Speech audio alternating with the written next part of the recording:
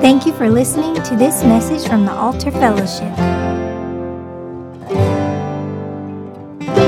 So last week we talked about the immersion of the Holy Spirit. If you remember, I know that it was a week ago, my mom used to say growing up, I don't remember, I've slept since then. And I never knew what she was talking about until I had kids, and now it's like, you'd be surprised how many times I have to go back and read notes from my own sermon because I can't remember what I talked about last week. And so, we talked out of Matthew chapter 3. We talked about John the immerser. We went to John chapter 16, and we talked about what Jesus taught would be the ministry of the Holy Spirit, conviction, guidance. And then in Acts chapter 1, we talked about the Holy Spirit would give us power and purpose. And then we went to Acts chapter 2, and that's kind of where we landed. There are a couple things, and I want to be expedient today. I understand that it's already lunchtime, but I want to be, so I'm going to be efficient, but there's a few things I want to draw out of Acts chapter 2, things that, in fact, as many times as I have studied this passage, as many times as I have taught this passage, there's some things that I had never seen before, and I'm sure I'll say the same thing 5 years from now. The Bible is incredible in that way. It's multi-dimensional in that way. But I want to go to Acts chapter 2. And if you remember from last week, when I was talking about this immersion of the Holy Spirit, we talked about that this really in many ways was the moment the church was born. That we went from a paradigm in which God was with us, Emmanuel was born, like Jesus became God with us, to a paradigm in which God is in us. And in John 16, Jesus says, "It is to your advantage that I go away. For if I do not go, then I will not send, the helper cannot come," right? And so in Jesus' opinion, it is better for us to be filled with the Holy Spirit than it is for us to have Jesus Christ himself standing right next to us. And so this is the moment in Jerusalem, in the upper room, in Acts chapter 2, we're told the story of this group of believers, about 120 in number, who are together there in homothumadon. That is in one accord. That's the Greek word, homothumadon. It's this word homo meaning one, and thumadon, which is like fire, passion, a burning passion. And so the picture is that these people, they're seated together in this upper room. They're united in passion. That's what I love about Sergei's, that we may look different and talk different. We may like different music or different food. We may wear different clothes, but we're together in one passion, right? This is what the Lord sends fire on. It was in Acts chapter 2, and it is today when people come together unified in one common passion.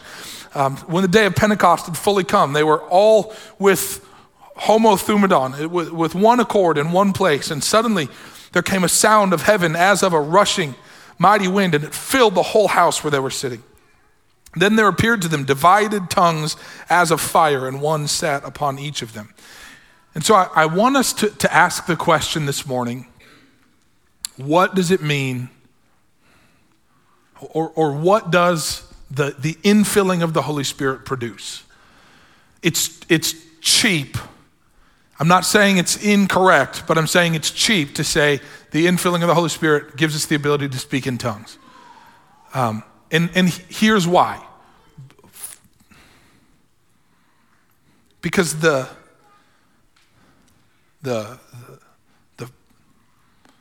gift of tongues is a really wonderful gift. And I, like Paul, wish you all spoke in tongues. And so I'm not saying that we shouldn't value the gift of tongues. We should earnestly seek it. The Bible says that by praying in the Spirit, we can build ourselves up in the most holy faith. And so it's a gift that I think we all ought to eagerly pursue. It's a gift that we all ought to operate in. But it would be selling it short to say that that's what the Holy Spirit came to give us.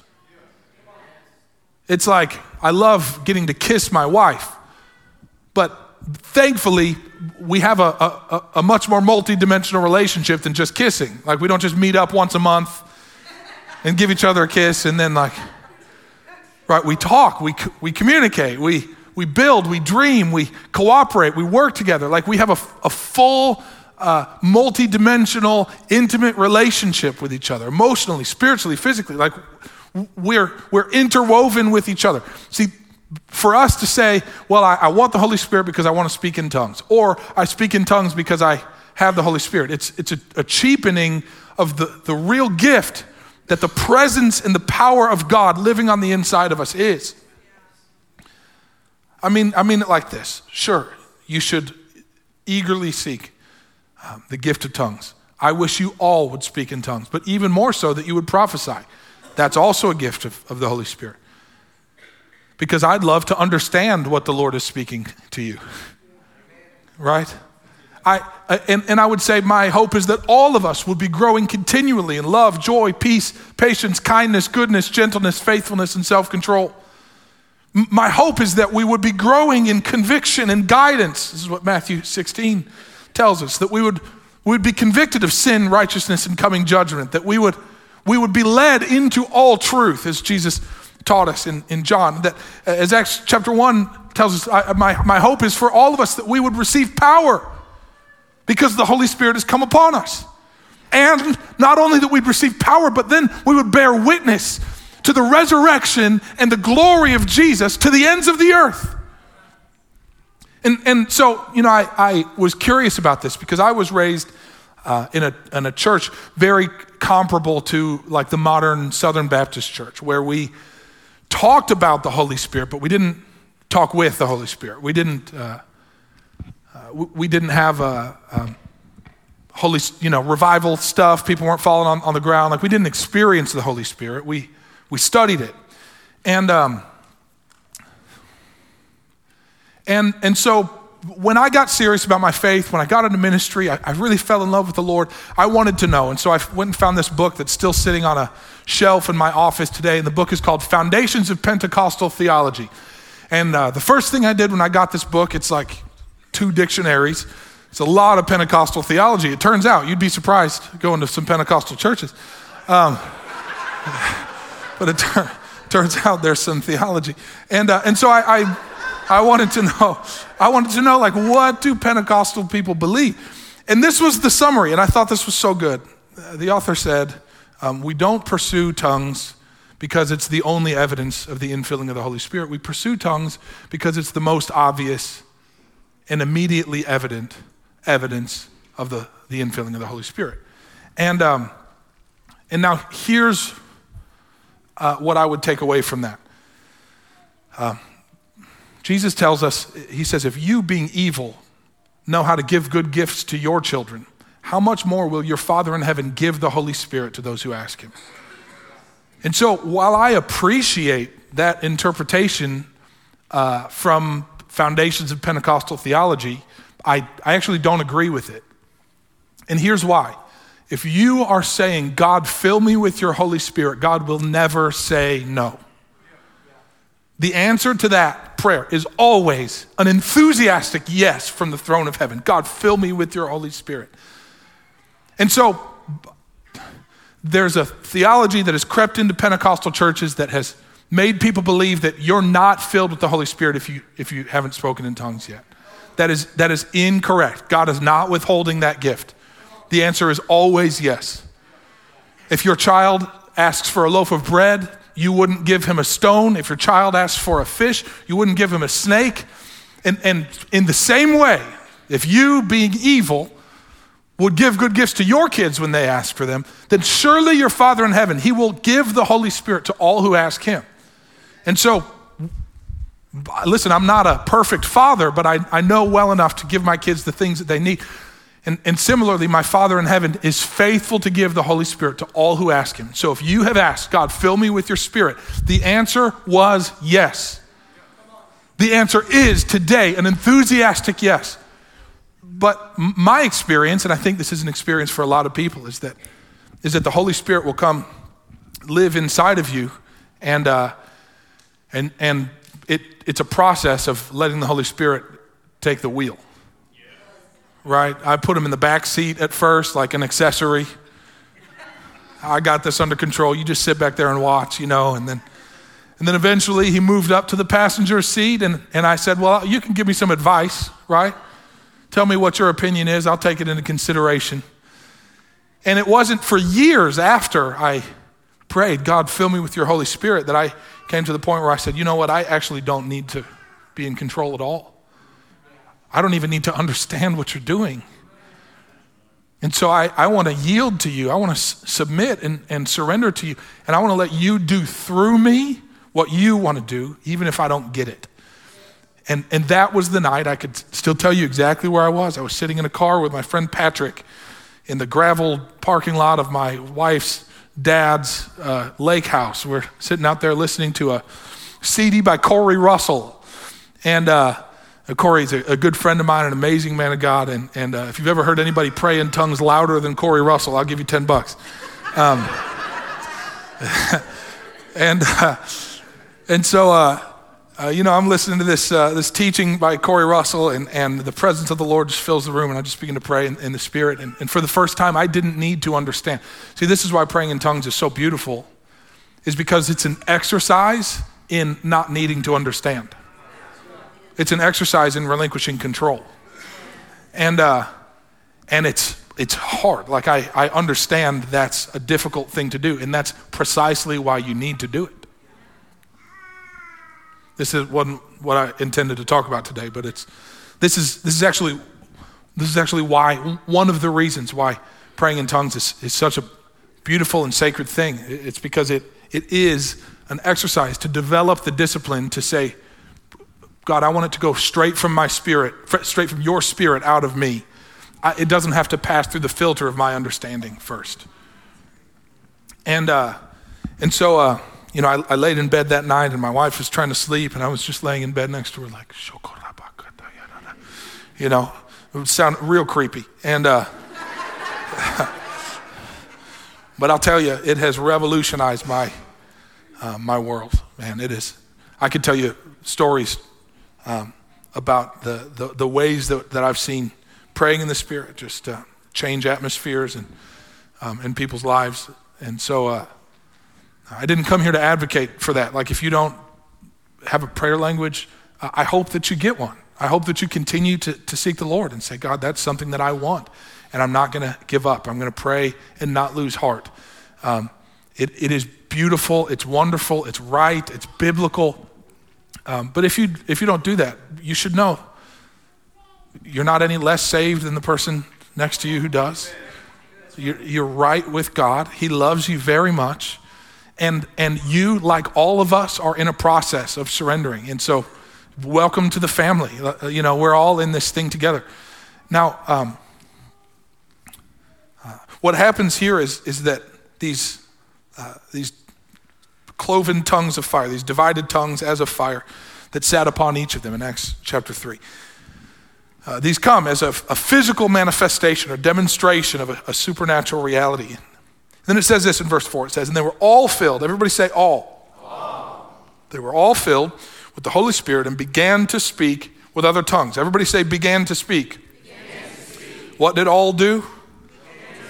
There you go. Good job, guys. They were all filled with the Holy Spirit and began to speak with other tongues as the Spirit gave them utterance. So here's the first point that I want to make today.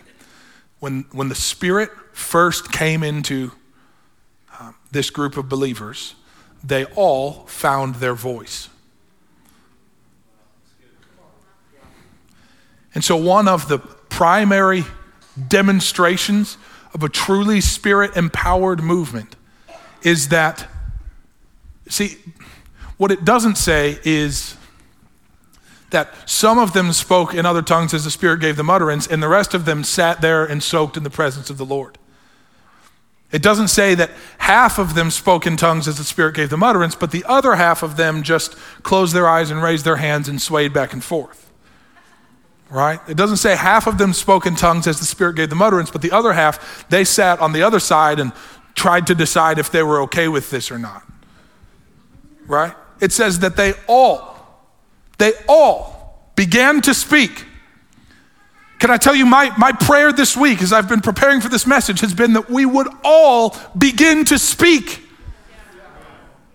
That all of us, that it wouldn't just be the pastors or the teachers or the leaders, the people on the platform with a microphone, but that we would all begin to speak in our own sphere of influence, that we'd all begin to speak in the tongue that God has given us. That's the thing I think is so beautiful about Anthony Garola and his art ministry over here. You know, it's like you can always see like 15 kids like gathered around and they'll sit there and sometimes I've got this amazing picture of my son Caleb, who's just turned 10, you know, down here in his little notebook, and he's going like stroke for stroke with Anthony, making what Anthony's doing. See, what's happening is that he's finding a voice. Anthony is articulate with this voice, and Caleb, he's learning to be.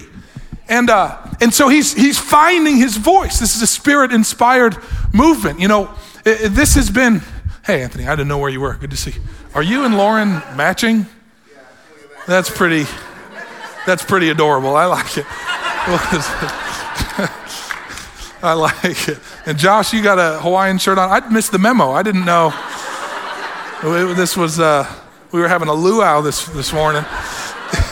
You guys look great. We all of us have a unique voice. And maybe your voice is your ability to communicate the mysteries of the kingdom, to proclaim the gospel. Maybe your voice is your ability to paint or to play an instrument. That's one of the things I love about Gabriel Wilson and the way he plays guitar, because it's not like anyone else.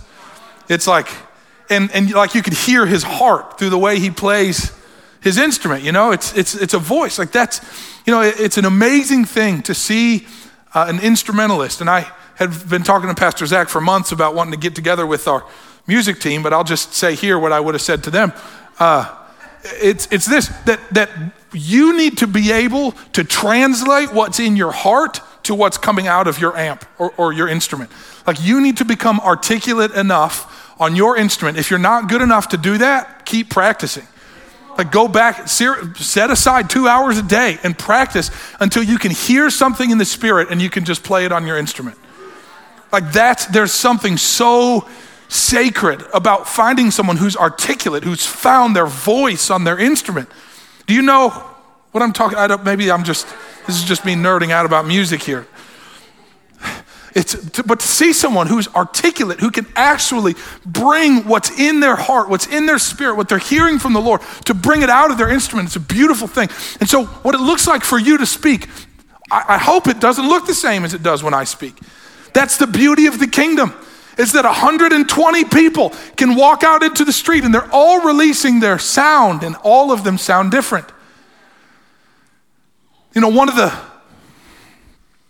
hallmarks of a truly Spirit-inspired movement that we see here in Acts 2 is diversity of expression, but unity of message. This is something I've taught in the past. It's that you can have 120 people preaching the word of God in a dozen plus different languages, and they're all saying the same thing.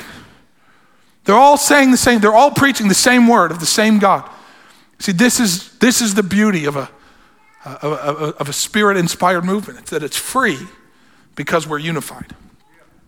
We can be free because we're unified. We can be free because of homothumadon, unity and passion, right? Because I know that you're passionate about what I'm passionate about, I don't have to control what you do. This is our dilemma as pastors, as leaders. It's that we are always tempted to control the people we're leading. This is my big confession. Again, it's that Pastor Ian puts it like this.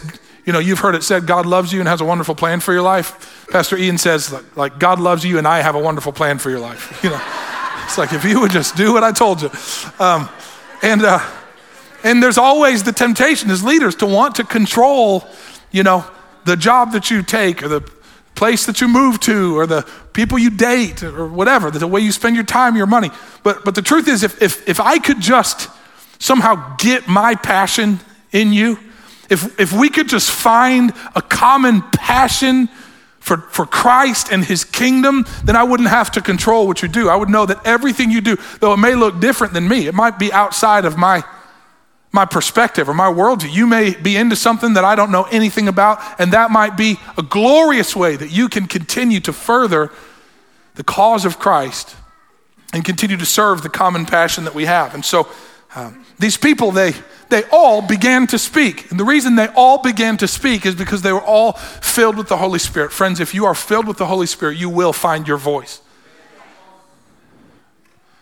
Maybe your voice is playing the guitar, painting a picture, preaching a sermon, writing a book, writing a poem, making a YouTube video, baking cookies. Maybe your voice is like singing, writing funny songs to sing in the house with your kids. Maybe your voice is that you come into your work every morning and or every Monday morning with a different note written to a different coworker, and you say, hey, this is what the Lord put on my heart for you this week. I just want you to know that I was thinking about you. Like what your voice looks like, it's going to be totally unique to you, but this is the beauty of the kingdom. The truth is that all of these people began to speak. We do not, just because you're not an extrovert, just because you're not articulate, just because you're not persuasive or influential or charismatic, does not negate the responsibility you have as a carrier of the presence of God to find your voice, because the world needs to know what you have. And so the first note that I want to make is that they found their voice.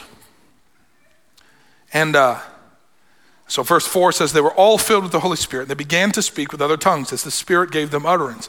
And there were dwelling in Jerusalem Jews, devout men from every nation under heaven. And when this sound occurred, the multitude came together and were confused because everyone heard them speak in his own language.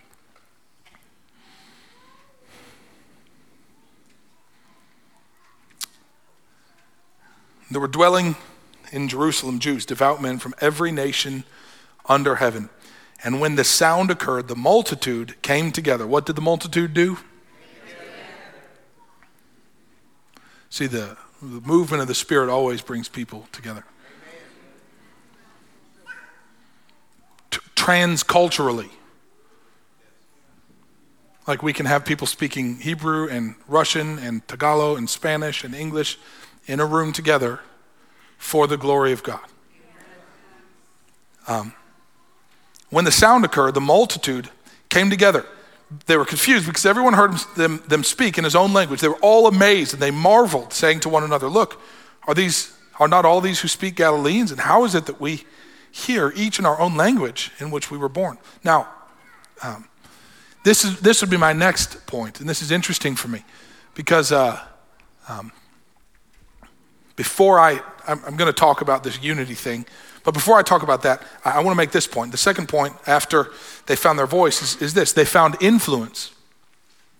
See, what happens on the other side of you finding your voice is that you find that your voice has the power to change the world around you.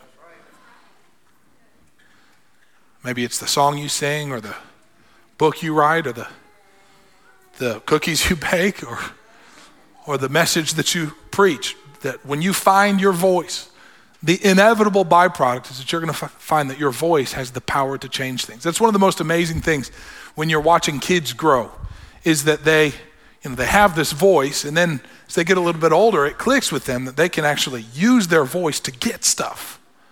Like every time I scream, my mom picks me up. This is the best, And then they start to learn words. And then you have kids that are they're saying no to everything. Like, do you want grilled cheese sandwiches are your favorite thing in the world? Do you want me to make you one? All you have to do is just sit there. And they're like, no, right? Like what they're doing is they're finding out that their voice has the power to change things. And they're experimenting with that. What does that mean? One of the rules that we have in our house, and I'm trying to do my best to enforce it, is that if you lose what you complain about. And so like if mom made you a meal and you're like, your grilled cheese sandwich, it's like, well, that's fine. You don't have to eat it. Like just have fun going to bed hungry, And I'm not going to argue with you, but if you complain about something, you're going to lose it. And this is a principle, that's a biblical principle, but it's also practically applicable we need to make sure that we honor what's honorable, you know. It may not be perfect, but it might be perfect for us, you know. And the alternative to what we have might be nothing. It's like, don't complain about your job, because the alternative could be no job, right? Don't complain about your spouse, because the alternative could be no spouse, right? See, this is what we see in the development of our children, is that they find when they're young and as they get older that their voice has the power to change things. And if we can give them direction to use that power wisely, then I think we've got to be able to take that direction ourselves, that as we find our voice will inevitably produce influence. Now, please don't get this wrong. I don't mean that when you find your voice, it will produce fame or admiration. When I say influence, I don't mean clicks on your videos or follows on your social media accounts. When I say influence, I mean that because you have found your voice, the world will be different. Maybe the world will only be different for your spouse or your children or your church members or your next door neighbor or your coworkers, but that matters. It matters to them, right? And so when you find your voice, then you find that your voice has the power to influence the world around you. That's what these people did. They all began to speak, and when the sound occurred, the multitude came together.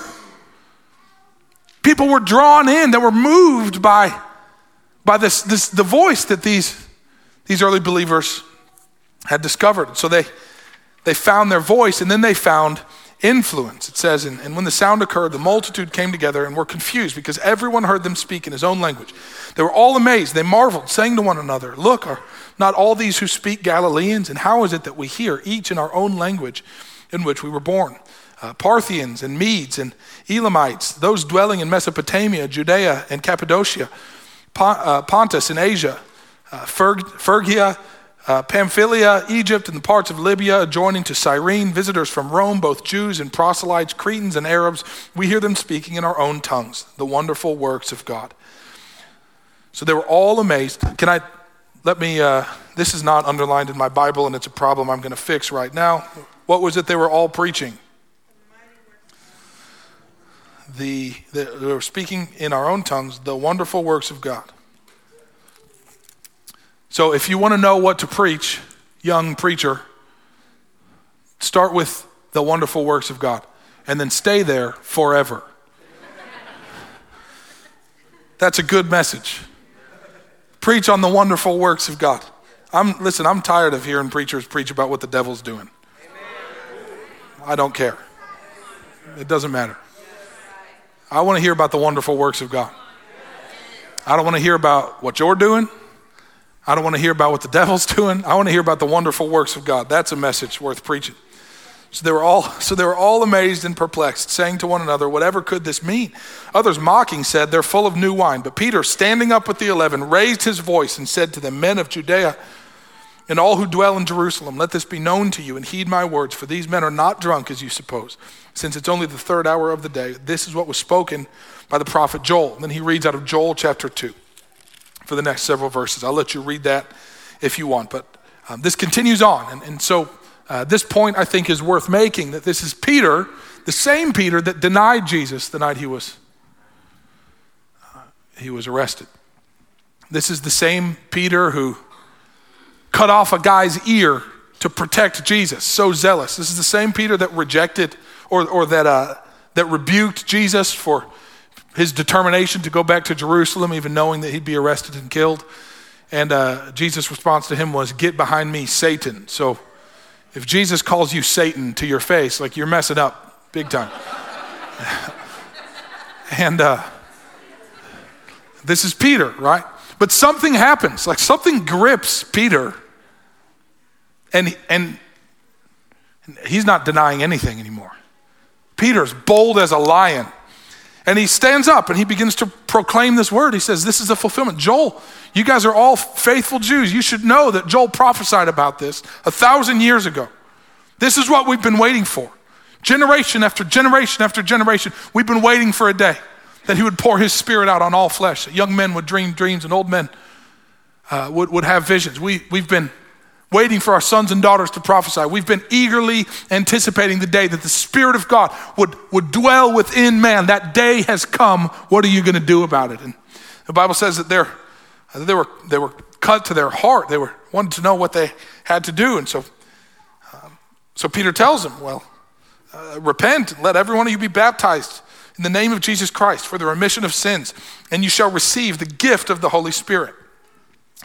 And then it says in verse 41, it says, then those who gladly received his word were baptized, and that day about 3,000 souls were added to them. Now, I want to point something out to you. Who was it? 3,000 people. What kind of people were these? See, this is the beautiful thing about the context here. Is you have 3,000 people, not 3,000 people from Galilee, not 3,000 people from Jerusalem and the surrounding cities, 3,000 Parthians, Medes, Elamites, those dwelling in Mesopotamia, Judea, Cappadocia, Pontus, and Asia, Phrygia, Pamphylia, Egypt, and parts of Libya, adjoining to Cyrene, visitors from Rome, both Jews and proselytes, Cretans and Arabs, all together in one place. 3,000 of them are born again on that day. 3,000 of them become believers in the Lord Jesus Christ in that day. And so the last thing, and I'll wrap it up here. The last thing that these people found, they found their voice, and then they found influence, and then they found family. See, all of these people, they came with their own identity. They came with their own language, their own culture, their own customs, their own way of doing things. And there, outside the upper room in Jerusalem, they found a superior, a transcendent identity. They found the family that they were born to be a part of. They found their voice, and they found influence, and then they found family. You guys have all heard me talk about the kingdom, but I don't know if I have ever shared from the pulpit where this came from. My story was of discovering the message of the kingdom was this. Probably 10 years ago, the Lord spoke to me about South Africa. And he said, Mattie, I'm gonna give you a message for South Africa. And so, naturally, I'd been watching Reinhard Bonnke videos, and so I thought, millions are getting saved. Let's do this, I'm gonna swing the sickle. It's time for another great awakening on the African continent. God's gonna use me to spearhead this movement. And so I sat on that word. I shared it with my wife, a couple of people close to me, and I just sat on it. I didn't know anyone in South Africa. I'd never been there before. I didn't have any connection to the land. And it wasn't until probably 5 years later that I did get invited to go minister in South Africa. There's a network of churches there. Some of their main leaders had followed my ministry for some time, so they reached out. I went there for like 2 weeks and got to speak at like 5 or 6 different churches all over the nation. And so I was in Cape Town, I was in Johannesburg, I was in Potchefstroom, like all around. And during my time there, I thought, or leading up to my time there, I thought God's going to give me some earth-shattering message for South Africa. Like, I'm going to preach the best messages this nation has ever heard. And so I would just go into the prayer closet and say, all right, Lord, I got my notebook out. Like, let's hear it. And I just didn't get anything that felt like revolutionary. I didn't have any kind of great revelation or prophetic declaration for this land. I just went out there. And I preached the same messages that I'd been preaching about, giving your life to Jesus. And people responded, and lives were touched, and I'm grateful for that. But what I did while I was out there, I asked a lot of questions. I sat with pastors and leaders, and I asked them, what's it like being a pastor in South Africa? I did a lot more listening than I did talking. And we went to the Nelson Mandela Museum and learned a lot about apartheid and some of the horrors and some of the beauties that came as a result of that. And then, while I was there was sort of this common theme as I would talk to pastors. Here in the United States, we have a national language, and that national language is English. There's some people in the States that speak German, mostly in the Midwest. You have people in the South, in the Southwest that speak Spanish, but we have only one sort of nationally recognized official language in our country. In South Africa, they have 11 official national languages.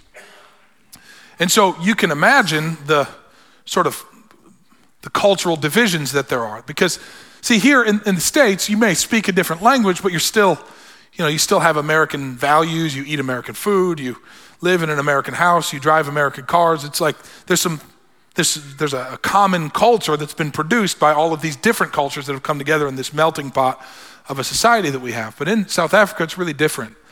See, these people that speak these 11 official national languages, they don't just speak the language, but they wear the clothes, they eat the food, they listen to the music, they embrace the historical figures. I heard from one pastor and his wife, they were Dutch, they were the descendants of Dutch settlers in northern South Africa, the Boer people, and they spoke Afrikaans, and there's another group that spoke English settlers. And the Boer people that speak Afrikaans, they're white people that are descended from Dutch settlers. There was a big battle between them and the Zulu tribe that Shaka Zulu led at the Battle of Blood River. It's what it's called.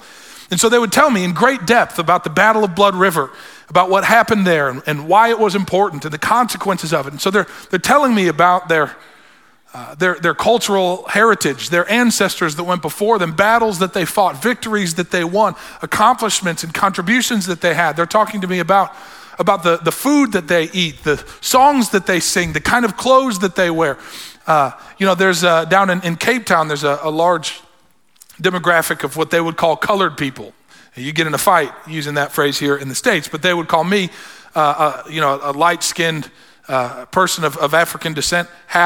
I'm half black and half white, and so they would call me a colored person. But in Cape Town, colored people, they have their own food. It's like colored people food, and they have their own music, and they wear certain types of clothes. Like all of these groups, these 11 different groups that are coexisting in South Africa, they all have their own robust and complete cultural identity.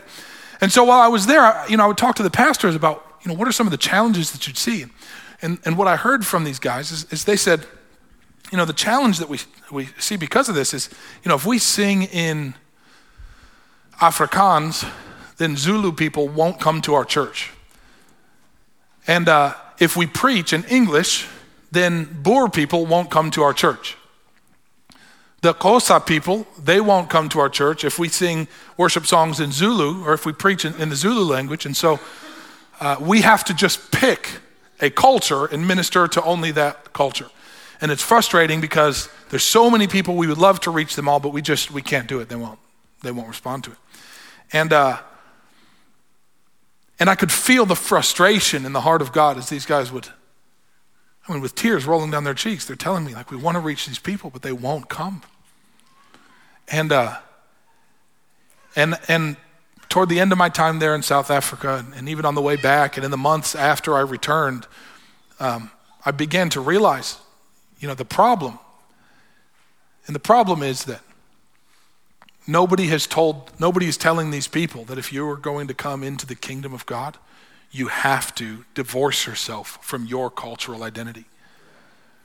You don't get the privilege of being Zulu and kingdom. You don't get the privilege of being American and kingdom. If we are going to become citizens of heaven, we have to denounce the citizenship that we were raised with. We have to denounce the culture that we were raised with.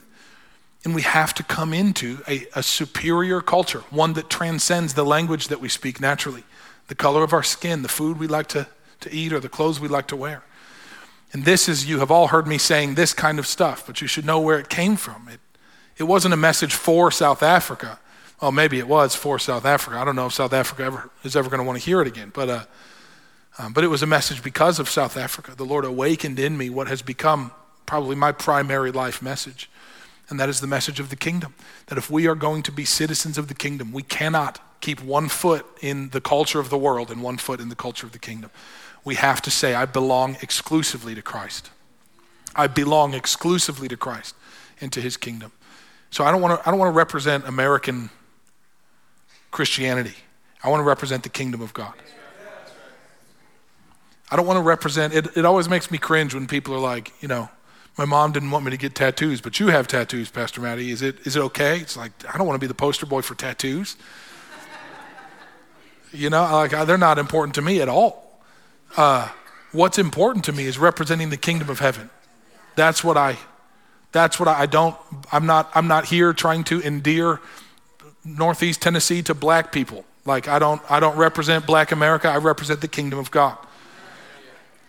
And so what we see at the end of this passage is that these people, a dozen different nations, Parthians, Medes, Elamites, those dwelling in Mesopotamia, Judea, Cappadocia, Pontus, and Asia, Phrygia, and Pamphylia, Egypt, and parts of Libya adjoining to Cyrene, visitors from Rome, both Jews and proselytes, Cretans and Arabs, all of these people, they leave the families that they were raised by, and they come into the family of God.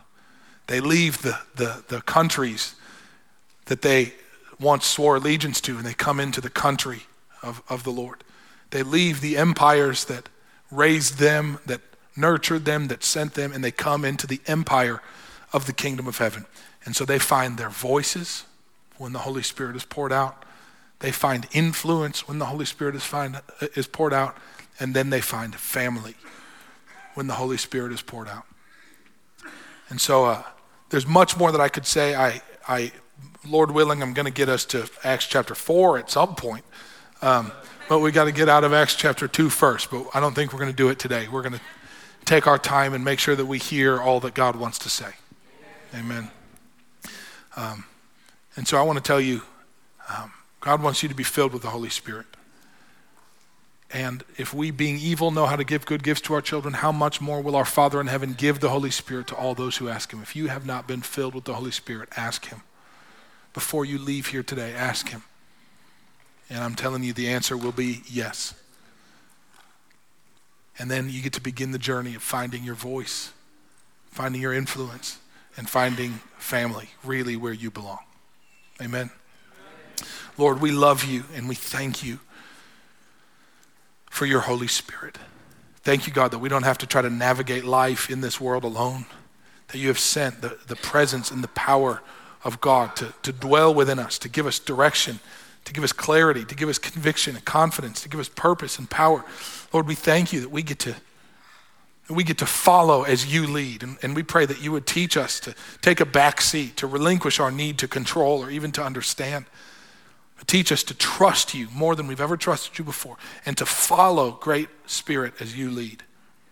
We ask you, Holy Spirit, to glorify Jesus and to use us as your instruments to do so. We say, Holy Spirit, be exalted in this house, be exalted in our lives, be exalted in our actions. And